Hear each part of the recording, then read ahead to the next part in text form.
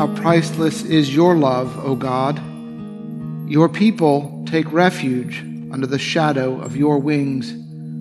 They feast upon the abundance of your house. You give them drink from the river of your delights. For with you is the well of life, and in your light we see light.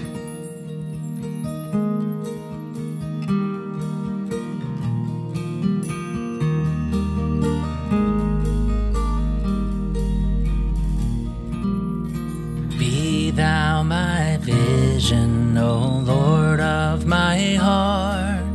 All else be not to me, save that thou art. Thou my best thought, by day or by night, waking or sleeping, thy presence my light.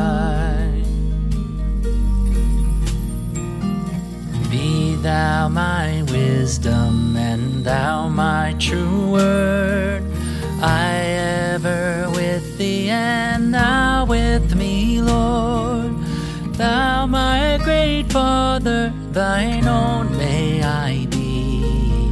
Thou in me dwelling, and I one with thee.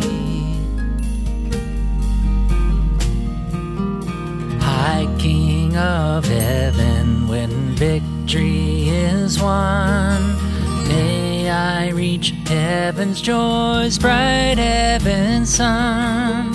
Heart of my heart, whatever befall, still be my vision, O ruler of all. Heart of my heart, whatever befall, still be my vision, O ruler of all.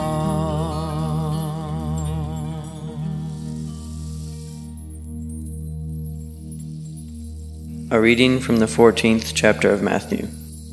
At that time Herod the ruler heard reports about Jesus, and he said to his servants, "This is John the Baptist. He has been raised from the dead, and for this reason these powers are at work in him." For Herod had arrested John, bound him, and put him in prison. Though Herod wanted to put him to death, he feared the crowd, because they regarded him as a prophet.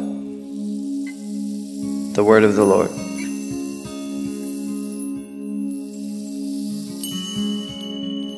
And now I ask your prayers for the church, for our families, our community, and for the world.